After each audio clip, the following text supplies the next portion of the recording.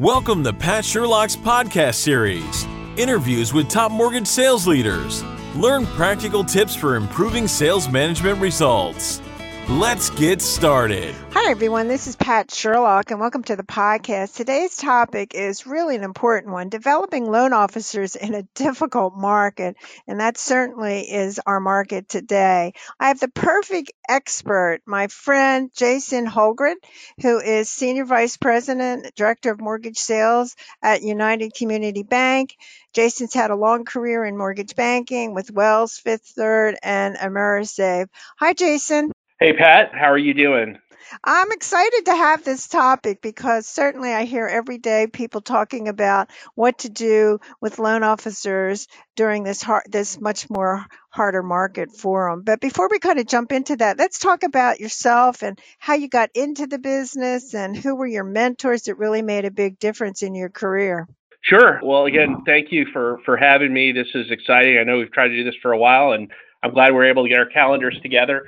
But got into mortgage banking kind of like most people. I kind of stumbled into it. You know, I grew up where you are, up in the Northeast. I grew up in Princeton and Lawrenceville, New Jersey. Went to college at the University of South Carolina in Columbia. Go Gamecocks! And I graduated. I had a degree in international studies. I did ROTC and was an active fraternity member at Alpha Tau Omega. So got out and did what most people do. One of my fraternity brothers reached out to me and said, he didn't tell me this at the time, that his company was hiring. Did I want to talk to him? And I said, oh, yeah, sure. He didn't tell me at the time he was going to get a referral bonus if they hired me. So I went and I interviewed with Norwest Financial, which was the financial consumer finance division of Norwest Bank, South Carolina. I came into mortgage via the consumer finance route with Norwest and learned how to read the 5 C's and, read credit and trade lines. And like a lot of people that start in that business, then I stumbled into mortgage by way of subprime lending. And then, that evolved after, realizing that that's not what I wanted to do. And I wanted to get into the A-paper business. Went on and got into mortgage at First Union, which had a lot of the Cameron Brown mortgage folks there, and got to know George Rosario and Hugh Rowden, Jennifer Gavry, C.D. Davies, all the folks there at First Union. And we went through multiple, mergers with Wachovia and South Trust, Golden West, and then the financial crisis hit, and we were Citibank for a couple of days, and then Wells Fargo, and as you mentioned, was at Fifth Third and worked, had the privilege to work with Bob Lewis and Marty Garrity and Anthony Weekly there. And I went to a bank that Gary Cease had started called Certus in the mortgage division, and worked with Wade DeRoe and Jim Bowie there. And then, went over to AmeriSave when Certus sold their assets to AmeriSave, and, worked with Ed Abu Faris and Patrick Markert over there. Then, was at a community bank, got in the community bank side that kind of operated like a hybrid independent at State Bank with Tom Bird, and they got acquired by Cadence. And, fortunately had developed a great relationship with Mike Davies along the way, who was at UCB. And we had always talked about getting together, and had the privilege to come on here at United Community Bank back in 2018. And we've hit the ground running, and it's been a lot of fun growing. It's much more fun to grow than doing other things. So really excited to be here. That's, kind of my background in just a few minutes. So you've had all these mentors. I mean, talk about maybe what was most important for you? If I had to do it all over again, I think the thing I probably would do would be to seek out the mentor first. It seems like, every position I've ever gotten in mortgage has been through somebody that I worked with or gotten to know previously, or through the Mortgage Bankers Association of Georgia, which I'm very active in, and then also in the National MBA. So I you can't discount those relationships, that you build through your Mortgage Bankers Association, both on a local level as well as on a national level. And I would say things that I've learned from those mentors, not in any particular order, were things like listen, learn, and lead. Beware of the draw or the guarantee chaser.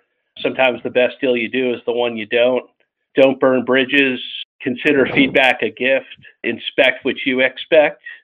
and don't assume negative intent. So those are, things I've learned along the way, and I'm sure there's a bunch of other nuggets. But I've been able to, throughout my career, find a mentor at every organization, and definitely subscribe to win friends and influence people mindset. Well, we could do a podcast on each one of those lessons that you've learned. So that's really interesting that you mentioned all of them. They certainly are important. Talk about your challenges in your current position as director of mortgage sales. What are you running across in today's world? We are an aggressively growing community bank here in the Southeast, and we are about to pass $25 billion in assets. We're in 6 states. I would say, the biggest thing is as you grow. When I started here at UCB, we had 17 assessment areas. And I think after this next acquisition that, we're buying in Alabama, Progress Bank closes, you'll be close to 44 assessment areas. So, CRA is the top of our minds. So increasing the diversity in our ranks and in our markets, really focusing on meeting all of the needs of the communities, in our majority minority and LMI census tracts, to all the markets that we serve, the aging demographics, in our industry. And we are like everyone else, where the median age of an LO applies here as well. So building that future bench strength with rookies and people from within the bank that want to learn mortgage, that have high potential. Obviously recruiting, managing the capacity, and increasing our funded, units per FTE in a challenging market. I think we all know, leaner is better, but doing our best also just to keep a profitable business mix. We're doing a fair amount of portfolio right now, and, we really need to watch, our saleable business, metrics against our portfolio business metrics. Well, a lot of trends certainly that other folks are definitely having to face for sure. It sounds like you guys are really further along than others are. But talk about some trends that you think mortgage bankers aren't addressing that they should be. One thing that we're really big on right now, and it's part of the DNA and the ethos of United Community Bank, is our culture. I mean, that is paramount.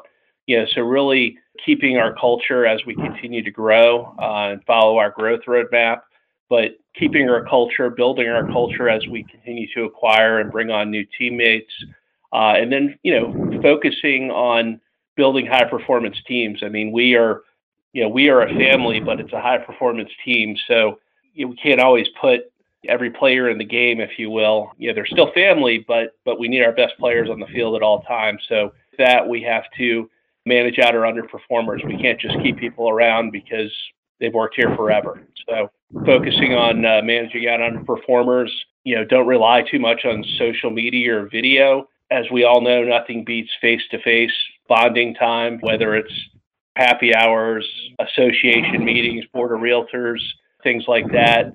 And then, people care more about what you're doing on social media with your family that you post versus the products that you're pitching. So, not relying too much on social media, and then, balancing the units. I think a lot of people, particularly loan officers, are always, trying to close as many dollars as possible because that's how they're incented. And we all know incentive drives behavior, but putting on your corporate manager hat, you really have to focus on increasing your units, because that's how you staff. And that's the currency of operations staffing. Well, all good points for sure. And that actually is a great lead into what we're talking about today as our main topic, developing loan officers in a difficult market. Jason, share some of your thoughts on that important topic. It's been a changing market, and any of us have seen rates go up this quickly in our careers, even though they're still historically somewhat low. But we have a lot of seasoned loan officers, that we're just having to, get them to focus on getting out of their comfort zone again and going out and building those relationships face to face that they've been emailing throughout the pandemic, and getting in front of people using all of the tools that we have. We have a robust tech stack here, and we are using MMI and iEmergent and Total Expert and LoanBeam and Blend, and we are bringing on the Mortgage Coach software as well. So some of our best producers and most seasoned producers are sometimes the Luddites of the organization, and we need to hold their hands a little bit to coach them or train the trainer, if you will, so that they can coach their teams on how to be more effective using all the technology that we've invested in for them. So, Jason, talk about that. I'm glad that you raised that issue. And the point is, certainly, I see a lot of lenders really emphasizing the technology stack that they have, but getting people to use it, is that really the key part of what you're spending all your development time? Because certainly, if you look at even the adoption of something like Day One Certainty from what Fannie had given, that was really poorly received when it really came down to it, that most of the loan officers didn't use the technology. Talk about where you're spending your time from a development standpoint. Is it on trying to use the technology and converting the Luddites to something else?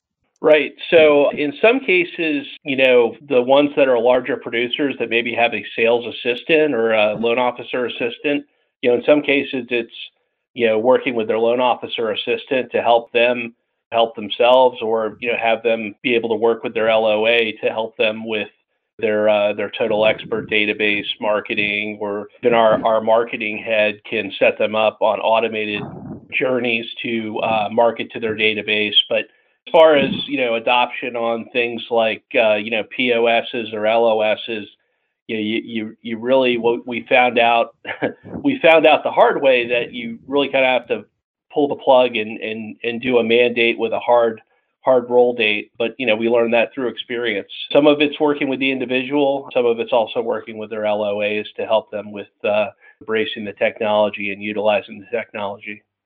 So what have you found worked? In other words, let's say you had a 10% adoption rate, and how far are you able to move the needle, and what was it that made it just the hard set date that you have to use it? Is that what ended up happening? Well, yes. I mean, we got to a point where we just had to tell, loan officers that this is the expectation. And for some of our products, they weren't able to fully, migrate onto the POS for some of those, depending on the situation or how many borrowers. But, for the most part, we've been able to get roughly 80% of our applications coming in online, and close to, I think, 75% of our applications coming in, via Blend. So, we are utilizing that. And then I would say that, then the loan officer, in some cases, just depending on the level of handholding, they may need to spend some face-to-face time, with the borrowers,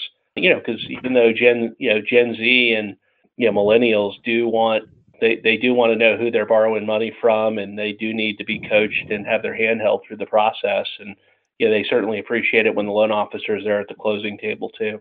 So, as the director of mortgage sales, obviously you're working with the branches. What type of development are you doing with the branch managers, and what have you found worked? I mean, how does that actually operate for you? So we have regional managers and area managers, and they have loan officers in their region, and they do meet on a monthly basis, face to face or as needed. And they are working on their business plans, as well as calling on the bank branches, as well as outside. We do get the majority of our business from outside the bank. So, roughly, I think 80% of our business comes from, self-generated versus from the bank. So we are a big contributor to the bank from a, account referral standpoint. And the bank appreciates that. And we do obviously service and take care of the bank's customers, both commercial, wealth, and retail as well, when they have referrals to send to their MLO. So when you're talking about the development and, let's say, the training component, what do you typically get involved with, and how does that actually look like from a program standpoint? We do have a mortgage origination support manager, Darren Shidley, and Darren helps with the onboarding and some of the sharpening of the saw. We have also leveraged you and your team at QFS, with the screening for hiring, and also just the profile of the individual, so that the manager understands, how that individual is wired. And then, also with some of our new hires, we've worked with you and your team on that, but we've also instituted our own Move the Needle. It was 7 classes that we did that focused on different products that we offered or different activities. We had some accountability built into it for the LOs and for the sales managers. That was well received. We had underperformers mandated to go to that. And then we had others hear such good things that were top performers decide to sign on and take it as an option. And it was really really a big hit. And we have seen an uptick in applications from the program, just requiring some accountability for people to go out and report back to their sales manager. There's a scorecard, and they tell them how many sales calls or face-to-faces. There was there were points allotted for different activities. That was something that we did here, beginning of fourth quarter, and it certainly helped us, as well as seeing rates tick down here a little bit hasn't hurt either. So recently, but no, I was glad to see people that weren't mandated to go to the program, engage and decide to opt in. So what are some of the thoughts for 2023? We only have a few minutes left. Why don't you talk about how you see development looking like in the next year? We've got everyone, recalibrating their business plans for 2023, updating databases. We are sharpening the saw on things like brushing up on the 2-1 buy downs. Can you explain a SOFR index, to a borrower? Or, that's kind of old, but now that we're really selling ARMs, people want to understand what SOFR is versus, what it was previously with LIBOR. And selling face-to-face, getting out of the office, and just leveraging all the tools. So, as far as 2023 goes, we do have some new product offerings coming on, like a lot of other lenders. We are, signing on for manufactured housing. We have a very robust construction perm channel, so we're going to be doing some construction permanent certification for our MLOs so that they can become more proficient in that. And also the home style renovation product is something else we're looking to do more of in 2023. Well, certainly you're doing a lot of great things, that's for sure. Well, I want to thank you, Jason, for certainly sharing all your great programs that you're doing. And certainly I want to thank our listeners for spending some time with us. And certainly thanks so much, Jason. Thank you, Pat. Thanks for listening to our podcast. We appreciate you spending time with us. If your sales team needs training in hiring and lead generation, schedule a free consultation by emailing me at psherlock@qfsconsulting.com.